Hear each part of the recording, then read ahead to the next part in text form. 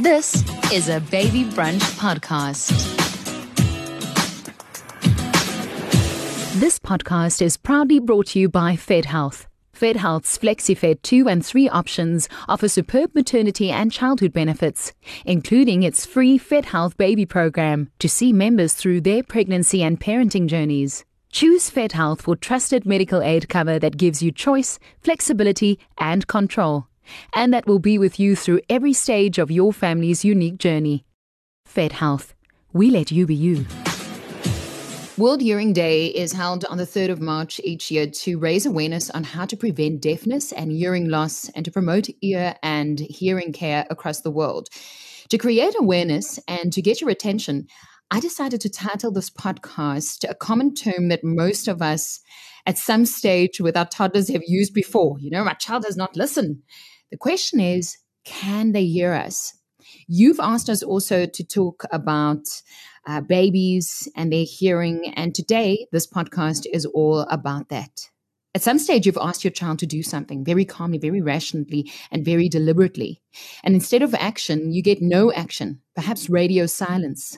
Today, we're joined by Doctor of Audiology, Natalie Buttress, qualified audiologist from nbhearing.co.za and reconnectnetwork.co.za, as well as Bronwyn van Wyk, qualified audiologist and PhD student in early hearing intervention. You can find her on hearclearsa.com. Ladies, a warm welcome to Baby Brunch, the parenting series. Thank you. Thank you very much. Thank you for having us. Natalie, we're going to start with you. I mean, I'm very excited to chat to you today because I remember when we worked together many, many years ago. In fact, I had my hearing tested with NB Hearing many, many years ago. And just creating and doing research on today's podcast, I had to say to myself, I haven't done it in a while, and I'm responsible for my health and for checkups. But let's get started with what audiology is about. If there's a mom or parent listening, what is audiology? Okay, so audiology concerns itself with being able to hear and the sixth sense, much neglected, being able to balance. And we work with people of all ages. So from the moment a child is born, in fact, even in utero, we know that children are hearing, but from a moment that a child is born, all the way up into our old age, our ability to communicate and respond is underpinned by our hearing. And of course, our ability to move correctly and maintain our position in space is governed by our balance. So audiologists help people identify if there are any areas that need management or treatment, and also just help people prevent and support their ear and balance health. Immediately, it makes me think of the role of an ENT, and I'm struggling to almost see the difference. What would an ENT do different to an audiologist? Perhaps, Bronwyn, you want to start off with that? Yes, sure. So an ENT, if there's something going on in the ear that is maybe causing a hearing loss, that can be treated medically. So in terms of medication that could be prescribed or surgery, then an ENT would be the doctor to go to. An audiologist often works in conjunction with an ENT. So we could perhaps do a hearing test before the surgery and then do a hearing test after surgery to see the difference that the surgery has made with hearing. But if the problem lies and it cannot be treated medically, then an audiologist would do a hearing assessment, determine where the problem lies in the ear and what the best route to follow would be to alleviate or manage the problem.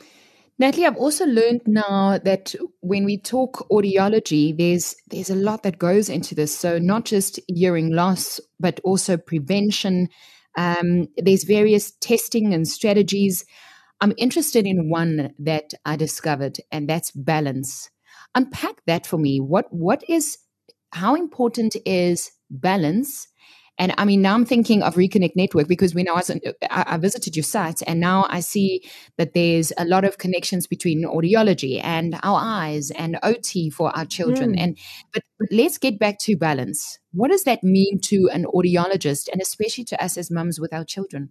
Sure. I think that like any other capacity that we have, we're born with all the ability to develop the skills we need. So we have organs and structures that are designed to balance, but it matures over a period of time. So being able to listen and hear is the same thing. You mature your listening over time. So balance does that too. So as a child is beginning to learn to crawl, sit, walk, climb, jump, all of those kinds of things rely on the interaction between how our head moves, our position in space is sensed by our body with contact to the ground, and of course our eyes feed back to the centers of balance in our brain, and all of those collect together along with our muscles to actually keep us upright, or if you're tumbling or on purpose, to actually tumble in the right direction as a child.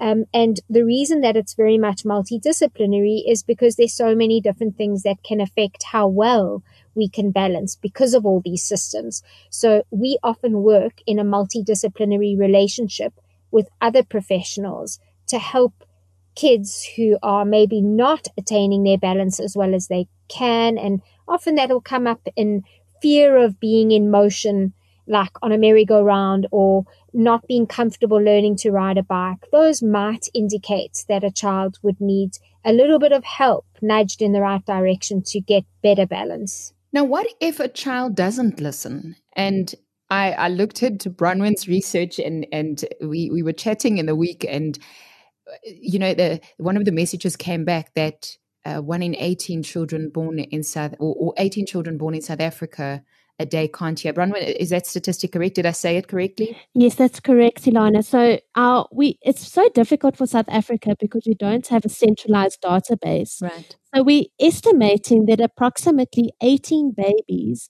are born every day in South Africa with some degree of hearing loss that is going to impact their speech and language development. So the reason I had a smirk and a giggle is because even though that's your statistic, I've probably heard from every mom in South Africa. and so I'm wondering, but is it not just them choosing not to? But perhaps it has nothing to do with their ears.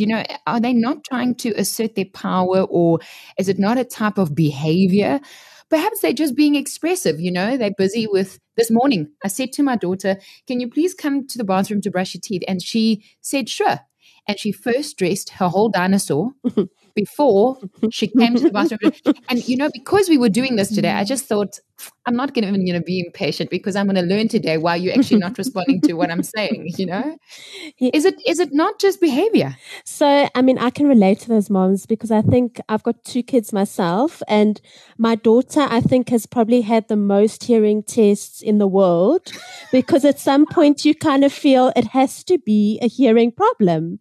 So, if a child is displaying a consistent lack of listening, the first step I would suggest is to have a hearing test, because everyone always thinks that a hearing loss is hearing is an all or nothing sense, that you can either hear perfectly fine or you can hear nothing at all. And that's a very big myth, is that you can hear some sounds perfectly fine and maybe have a problem at other frequencies or other sounds. Mm-hmm. So the first step is to definitely have your child's hearing tested. And then the second step would be to look at potentially looking at the hearing might be fine, but how does the brain process what is being heard? And maybe a child doesn't like to have a lot of background noise, so they can't distinguish between a background noise and speech and where to pay attention to. So if mommy's calling me and the TV's on, I just block out mommy's voice because I'm focused on the TV. So there are lots of different things that play a role with listening skills. It would be first hearing, then the processing of what the brain receives, and then also attention. So we always start at hearing and kind of go further and deeper to see exactly where the problem lies. I just want to jump in here and just say that, it's extremely rare to find a child that electively doesn't listen. Mm-hmm. So saying that a child is naughty because they're not listening is highly unlikely. it usually is a behavior that belongs to some other set of behaviors developed either from an original hearing loss that might not even be there anymore, because there's certain types of hearing loss that might not be consistent, and a child may have had a bit of hearing loss, like, when you get a cold or something and your ears block up. Now you've got a softer level of sound, and during that period of time, it may, if it's for long enough, it may actually delay some of the skills that are meant to develop to listen with attention and be able to remember what we hear and be able to put it into the right sequence. So those are kinds of things that can happen even when the hearing test's normal. Those are things that might have appeared at some point in the child's development.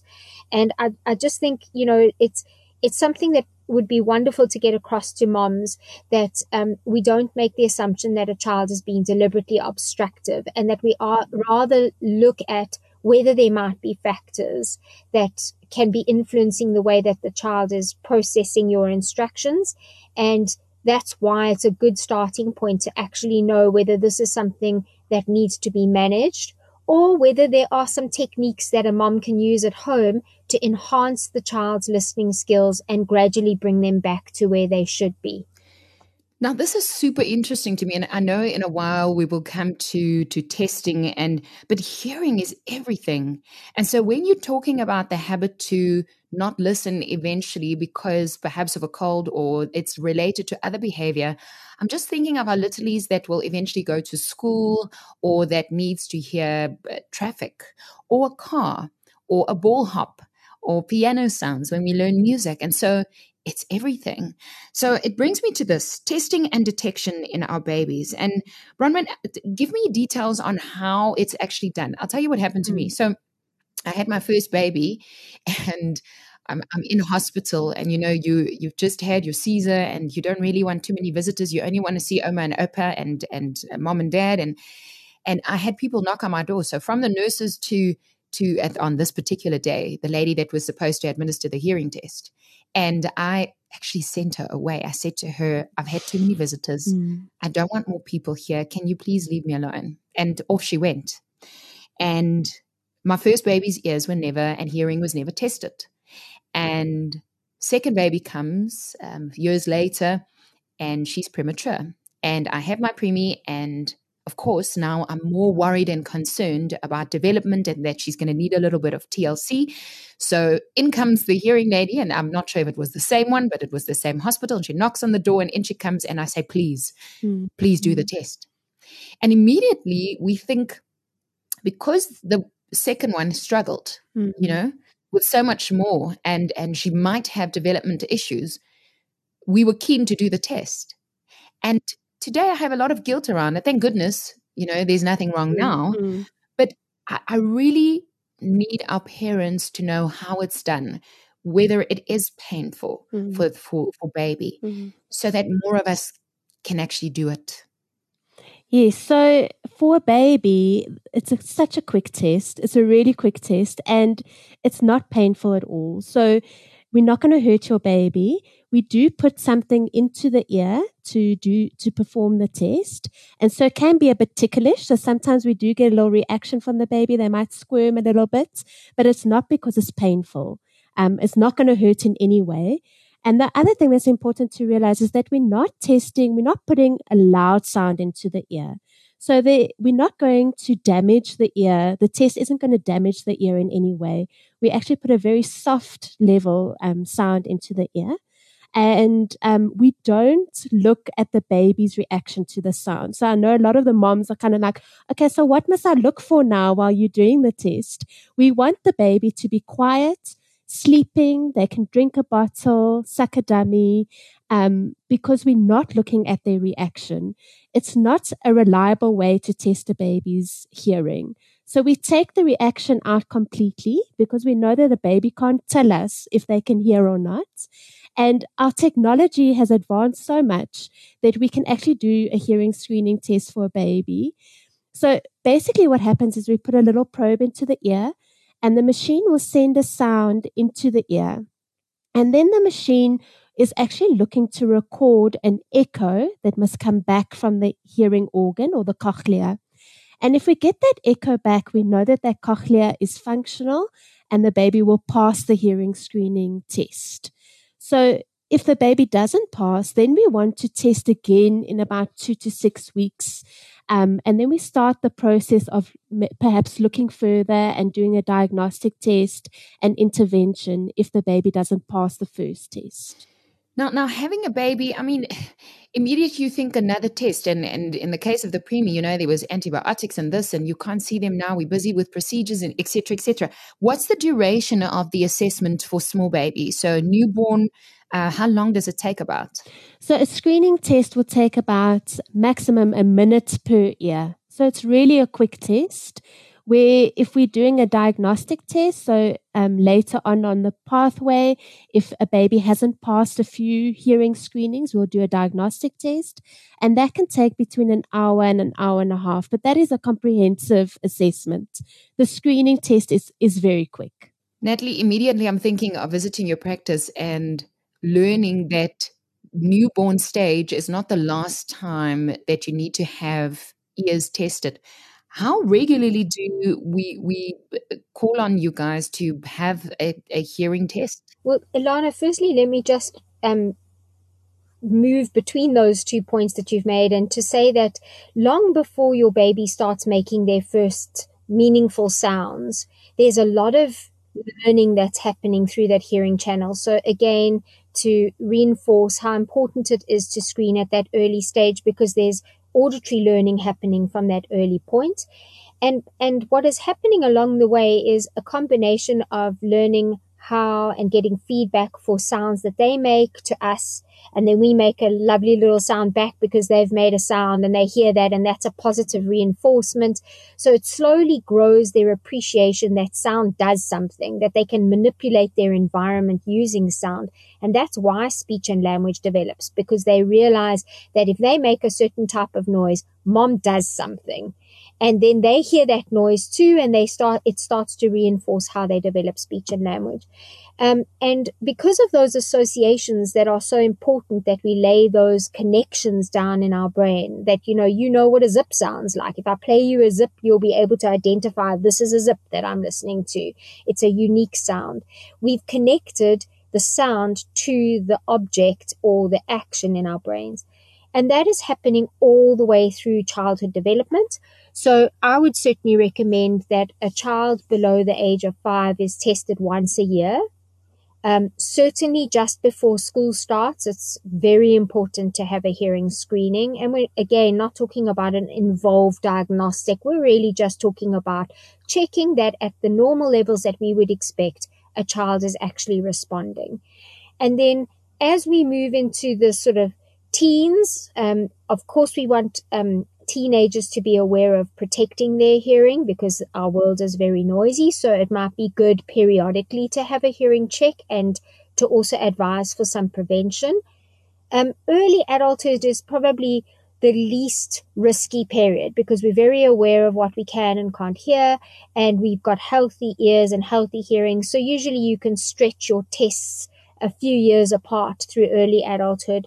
But come the 40s, you want to be starting to test again, kind of just along with eyes. We know that eyes deteriorate a little bit sometime in our 40s, so you also want to be checking your hearing. And then by the age of 50, you should have had a good adult hearing test by then as a good baseline to compare the future. And then, of course, once we hit our 60s and up, well, now we're kind of expecting some age-related hearing loss to be taking place, and it's a good idea to intervene earlier rather than later, even when we get older, because our brains are able to maintain our skills better as we age if we can hear well. So it's a supportive brain function to hear well. Now, this is super educational because, if you've never been to an audiologist, you associate loss of hearing with the old lady with the apparatus on her ear, or she says, excuse me the whole time, or you speak really slowly so that she can perhaps see your mouth move and your lips so that she can understand. I'm thinking particularly about our parents listening to this conversation who might perhaps think it's too late because they already feel like their toddlers have been affected. Is there such a thing as too late, or can you miraculously fix us? That's a good question. I don't want to say that there's ever a too late, because early intervention means that you do something as soon as you know there is a problem. Of course, with very young children, we want to identify hearing loss the earlier the better, because there are other developing skills, academic skills, language and speech skills that are going to rely on that good hearing. And in that respect, there are fewer choices available to a parent whose child has a hearing loss as the child gets older. There's always something that we can do, but there are fewer choices than if we identify it really early on. When it comes to older adults, again, intervention at an early point is not necessarily about the ear itself, but about how well the brain retains its function. And those skills can be retaught, but it takes time. So if you've taken 5 years to take care of a hearing loss, one can expect that it would take 2.5 years after you've fitted with some device that provides you with better hearing or better sound to your hearing, that at least about half the time that you've had the hearing loss would help to redevelop some of the skills that you are now missing. So it is important, but it's never too late. And as Maya Angelou says, if you know better, you do better. So I think knowledge is key, and that's where good hearing checks with some regularity comes in, because you may not even realize that you've developed some hearing loss. It can be a very slow process, and you may not know that you're not hearing things as clearly as you did before. And the only way you can know for sure is to have a test that's under calibrated conditions. Bronwyn, talking about our second chance, it feels like we have a second chance by hearing this information. We want our little ones to speak well, and when they say mommy or daddy, too late, because we do compare, to other babies and other children's milestones. Surely toddler speech could be affected. I mean, is that something or a situation common that comes to your practice? Do mommies and daddies arrive with children who don't speak well, and now we need to do work? Yes, Ilana, definitely. I think there's also a false sense of security in having a baby that has passed newborn hearing screening. And we sort of feel that parents may feel that guarantees hearing for the rest of their life. And it isn't so. By passing a newborn hearing screening test, we can say that the hearing at birth was fine. But anything can interfere with hearing development later on. And so that's why it's so important. The fruit of hearing is speech development. So if your child is struggling to speak and is not hitting the speech milestones, let's have a hearing test done, and make sure. Rather be safer than sorry, because we have this critical time of development where we want our children to be able to speak clearly and properly and learn the language and stimulate their brain in that sense. So it's always better to have a hearing test on an annual basis with the little one. And if your child is not reaching their speech milestones, then look for help and start with a hearing test, and let's see what's happening. Natalie, I don't mean to backtrack, but a thought just came to mind. And I'm thinking of little people with little glasses because we've had the eye tested. Is there a relation between having bad eyesight and also having bad hearing? That's a good question. It depends on the cause of the bad eyesight. Okay. So there are things that can cause an eyesight problem on its own, and there are things that can cause sensory problems that might affect both hearing and sight. And so again, in good hands with caring practitioners, you get to explore what your unique situation is, and all the solutions that are developed together with you, because parents are probably the most important members of the team. They are with the child 24/7. No one knows your child the way you know your child. So a good practitioner will really listen to you about your concerns, about what you think is happening. And then their job is to help confirm your concerns one way or the other, or, obviously eliminate your concerns, but also to help you plan what else might need to be tested depending on what is found. So there, if you do find a hearing problem, and if it comes from a reason that could affect eyesight or something else, then the recommendation will be made to use the multidisciplinary team and have a couple of other assessments to make sure that it hasn't impacted another development area. There's two things that you just said that I every time I do a podcast, I become almost emotional because a part of me feels, oh, I wish I knew you sooner. Mm-hmm. Natalie, you just said that the parents is the most important. As a young mom, everyone wants to give advice, but you are the parent, you're the expert of the child. Mm-hmm. And the other thing that you said is team. I think of our children's teeth and this, and I never take the first point of contact or advice as fact. I always look for ways to just make sure that the first person that they were correct, and it's really reassuring to hear that there's a team of people. I know that you're all part of this network where if there's one kind of, let's just call it a problem, then there's, one expert that will be able to solve it, or many, but that you consult a team of people that has the best interests at heart for our children. I have another health-related question, and I mean, Bronwyn, perhaps this is for an ENT, but one of the things that's often discussed on the mommy group, is if the child has an ear infection, then she wouldn't put the finger in the ear. They cup the ear because they can't talk and say, "Mommy, the ear is broken or sore or it's painful," and so on. Have you experienced in your practice that moms or dads arrive with baby that have had an ear infection and that there's permanent damage? Because, in our heads, when you hear ear infection, you think of this explosion of the eardrum and that they will be harmed forever because they're on this antibiotic now and needs to be fixed.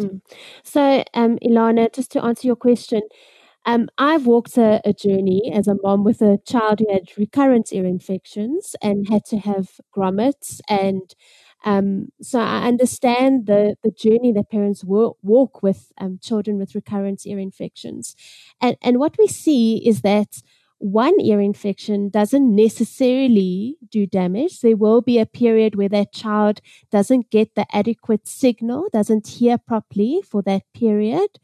But it's usually a recurrence and a build-up of ear infections that might do some permanent damage. And sometimes it can affect the hearing, sometimes not. But we're seeing with the children with middle ear infections is that going for periods without adequate sound may affect their speech development, their language development, and the way their brain processes the sound. So it's, every child is unique and every child is an individual. So we have to look at every case individually and uniquely to determine what is going on. Ilana, I want to just add something to what Bronwyn was saying. I think parents what is a grommet?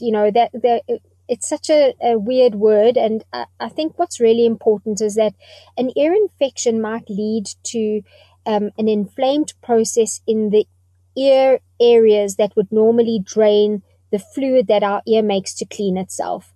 And then instead of the ear fluid being able to easily drain out of the eustachian tube and down into our throat, which is what normally happens, that little tube gets closed up, the fluid builds up in the middle ear, and at that stage it doesn't always have an infection in it. It's just got fluid buildup that does impact the way that somebody hears. And then sometimes we don't do anything about it and the inflammatory process goes down and then the fluid starts to drain. And now a little bit of that fluid had some of the infection in it and it reinfects the tube. So this is a way that we're getting recurring ear infections that impact the process. And eventually, if that fluid that's sitting inside the ear is both infected but also becomes very thick, then even with an antibiotic that's meant to reduce the inflammation of the tissue in the tube so that fluid can drain down, the fluid has now become too thick to drain naturally. And that's what a grommet is all about, because a grommet is a small little tube placed inside the eardrum where you can now deliver a type of eardrop that will help to dissolve that fluid back into a more liquid structure and that'll allow the drainage so that you can clear the ear, and that the antibiotic that you're using along with that grommet is finally able to get rid of it. So, a grommet is very seldom the very first ear infection and the very first step that an ear, nose, and throat specialist would take. It's usually when you're seeing a child with repeated problems or with a chronic problem that is not resolving with normal treatment. So it's funny that you say that, Natalie, because we had 8 ear infections in 1 year, and then the result was grommets. Yeah. And so I've walked the grommets and tonsillitis path with an ENT, and I believe in ENTs as well. I speak for a living, so I need to know what my throat looks like. So I often go and let them check it out and see if everything still works and operates. But it makes me think of a story. So my eldest had a grommets done, and now the ear is healed and everything's fine, and we haven't had an ear infection in a while.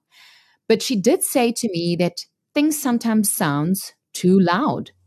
So I know we associate audiology with hearing loss, but is it sometimes the other way around? If sound is too loud, is that a red flag? So first I'm going to say to you that you need to consider audiology as work related to the entire hearing channel. It's not just the ear, which is the peripheral or the outside portion, but it's every part that goes from the ear into the bottom of the brain, into the part of the brain that we start to decode the information, and even connected to the other areas of the brain where those associations with sound are made. And very often, this sound sensitivity, it can be part of a general sensory issue, which obviously then is a multidisciplinary thing. But if it's after a period of grommets or something like that, remember, your child had a period of time where they didn't hear normally. There was fluid. Everything got much quieter. Now you've had grommets and the ear has been nicely cleared, and the world sounds much brighter and more distinct again, which is unusual to have that period of quietness followed by much more sound all over again. And there's an acclimatization process that a child might need to have to get used to the world sounding so bright and so loud again. One of the things that we see is, in terms of association, if a mom or a dad reacts, if the child says, that's so loud, that vacuum cleaner is making so, it's hurting my ears. And if our reaction is a fear response or an anxiety response, oh my goodness, my darling, I can't believe it. This must be part of your ear infection. I think we're going to have to go back to the doctor again. The child starts to pair up a fear-related response with the sound that's louder. And then it's almost as if their brain has set a little attention flag for any time a sound is really loud. And they start to develop a conditioned response to louder sound being a problem for them. That would be very different to a mom going, oh yeah, that's a noisy vacuum cleaner. Don't worry about it. It'll be off soon. It's not going to do any harm. That kind of reassurance for your child is as important as reassurance for you when something's not dangerous. And that normal kinds of sounds that we listen to that are loud but are not, we're not talking about gunshots here. We're just talking about normal everyday sounds that are a bit on the louder side. As long as you're not in them for huge amounts of time, they are not dangerous to our hearing for short periods. So reassuring your child is the first step to not creating an unnatural association with loud sound. But if it persists, a good audiologist will have a look at you and the story and the child and the history. And there are very good therapies that can help your child normalize their response to loud sound again. Bronwyn, how important is and I'm thinking of the 5 moms that I can think of just having this chat.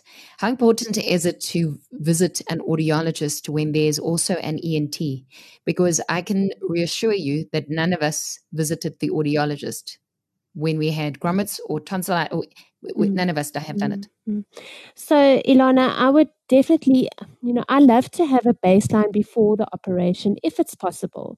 If we have a child that we can test, and we can get a baseline of the hearing before the operation, and then sort of wait a week about 2 to 3 weeks, and then potentially do a hearing test after the operation, it just shows what's happening in that ear and the difference the grommet has made.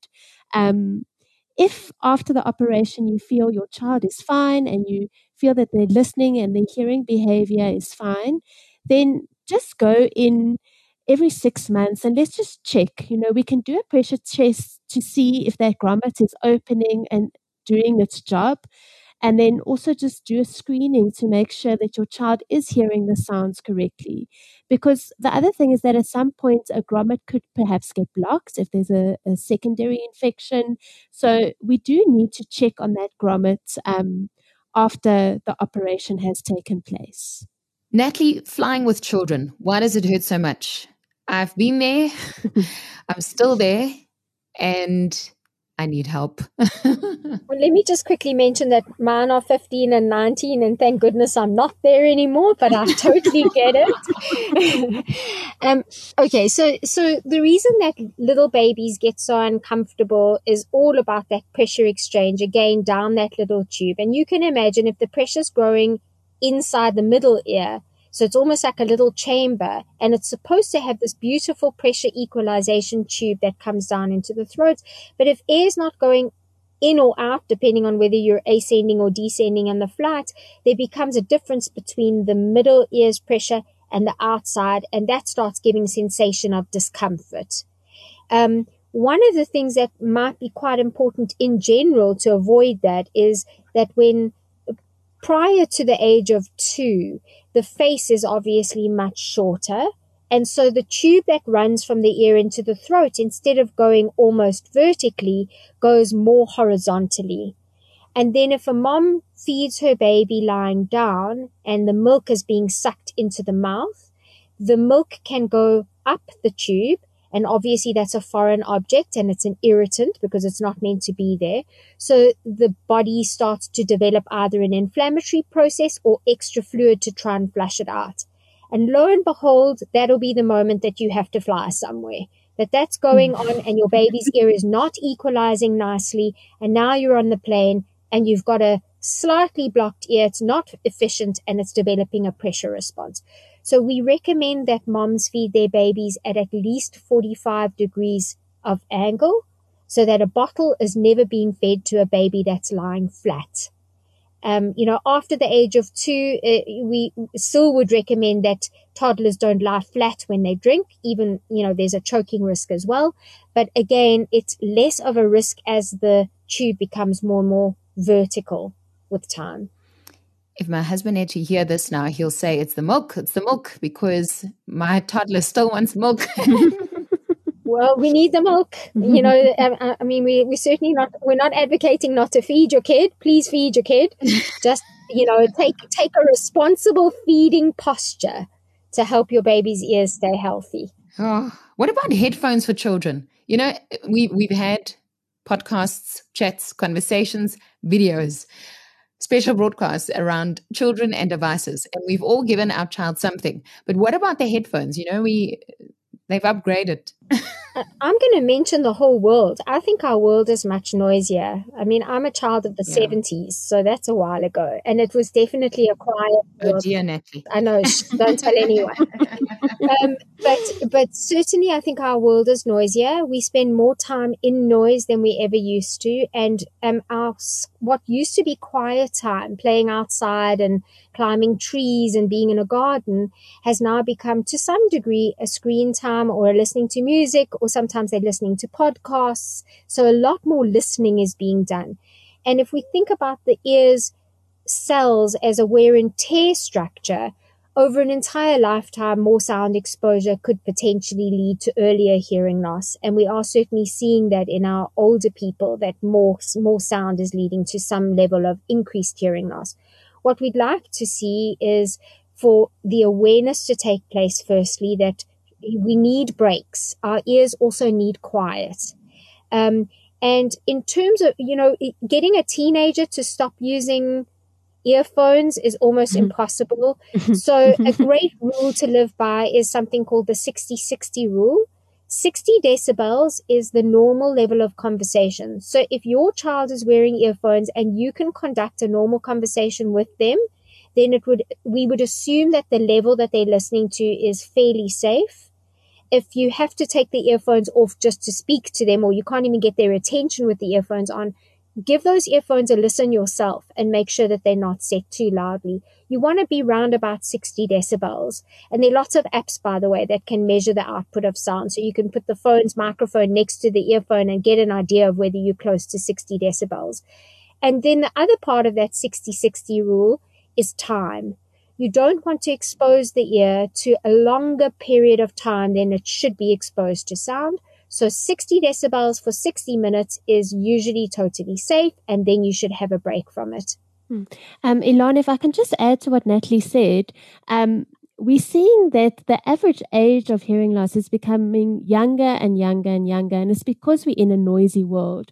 So the research from America is actually showing that our teenagers are their hearing behavior is so risky that 1 in 6 teenagers is now developing a hearing loss. And it's due to this exposure to too much sound for too long. And that is completely preventable. Wow. Ladies, well, with World Hearing Day, we want to raise confident, social, academically successful children.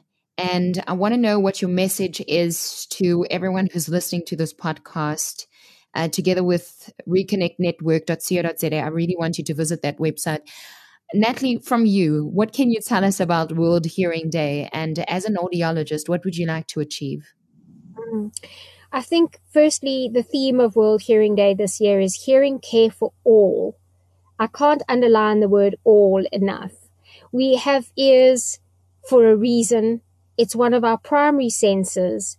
It's something that is sadly neglected, and we know that there are many people who can't access hearing health care for either financial or distant reasons. So that's something that's a real global challenge. But if you're in the fortunate position to be able to look after your hearing health care, then you should take a more active role in it.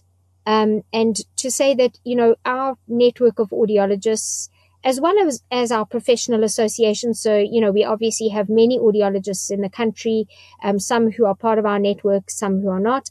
And we are well-trained, educated practitioners who desire to return people to a normal quality of life and ensure that we prevent future hearing loss. And if anybody takes up the cudgels this year, of all years, this is the year that you should be thinking about hearing care for all, from your baby all the way to your grandparents. Definitely. Bronwyn, from your side? I think the message that I would like to send out is that there is so much hope out there for ears, and take control of your hearing health and seek help with an audiologist. Our audiologists are fantastic. We are caring people. We care about our patients, and we want to improve their well-being because we realize how important hearing is. Thanks to both of you, Bronwyn and Natalie. For more information about Baby Brunch, you can go to babybrunch.co.za. Also find out more about Natalie Buttress, nb-hearing.co.za and reconnectnetwork.co.za. You can find Bronwyn van Wyk on hearclearsa.com as well as reconnectnetwork.co.za. This podcast is proudly brought to you by FedHealth. FedHealth's FlexiFed 2 and 3 options offer superb maternity and childhood benefits, including its free FedHealth baby program to see members through their pregnancy and parenting journeys. Choose FedHealth for trusted medical aid cover that gives you choice, flexibility, and control, and that will be with you through every stage of your family's unique journey. FedHealth. We let you be you.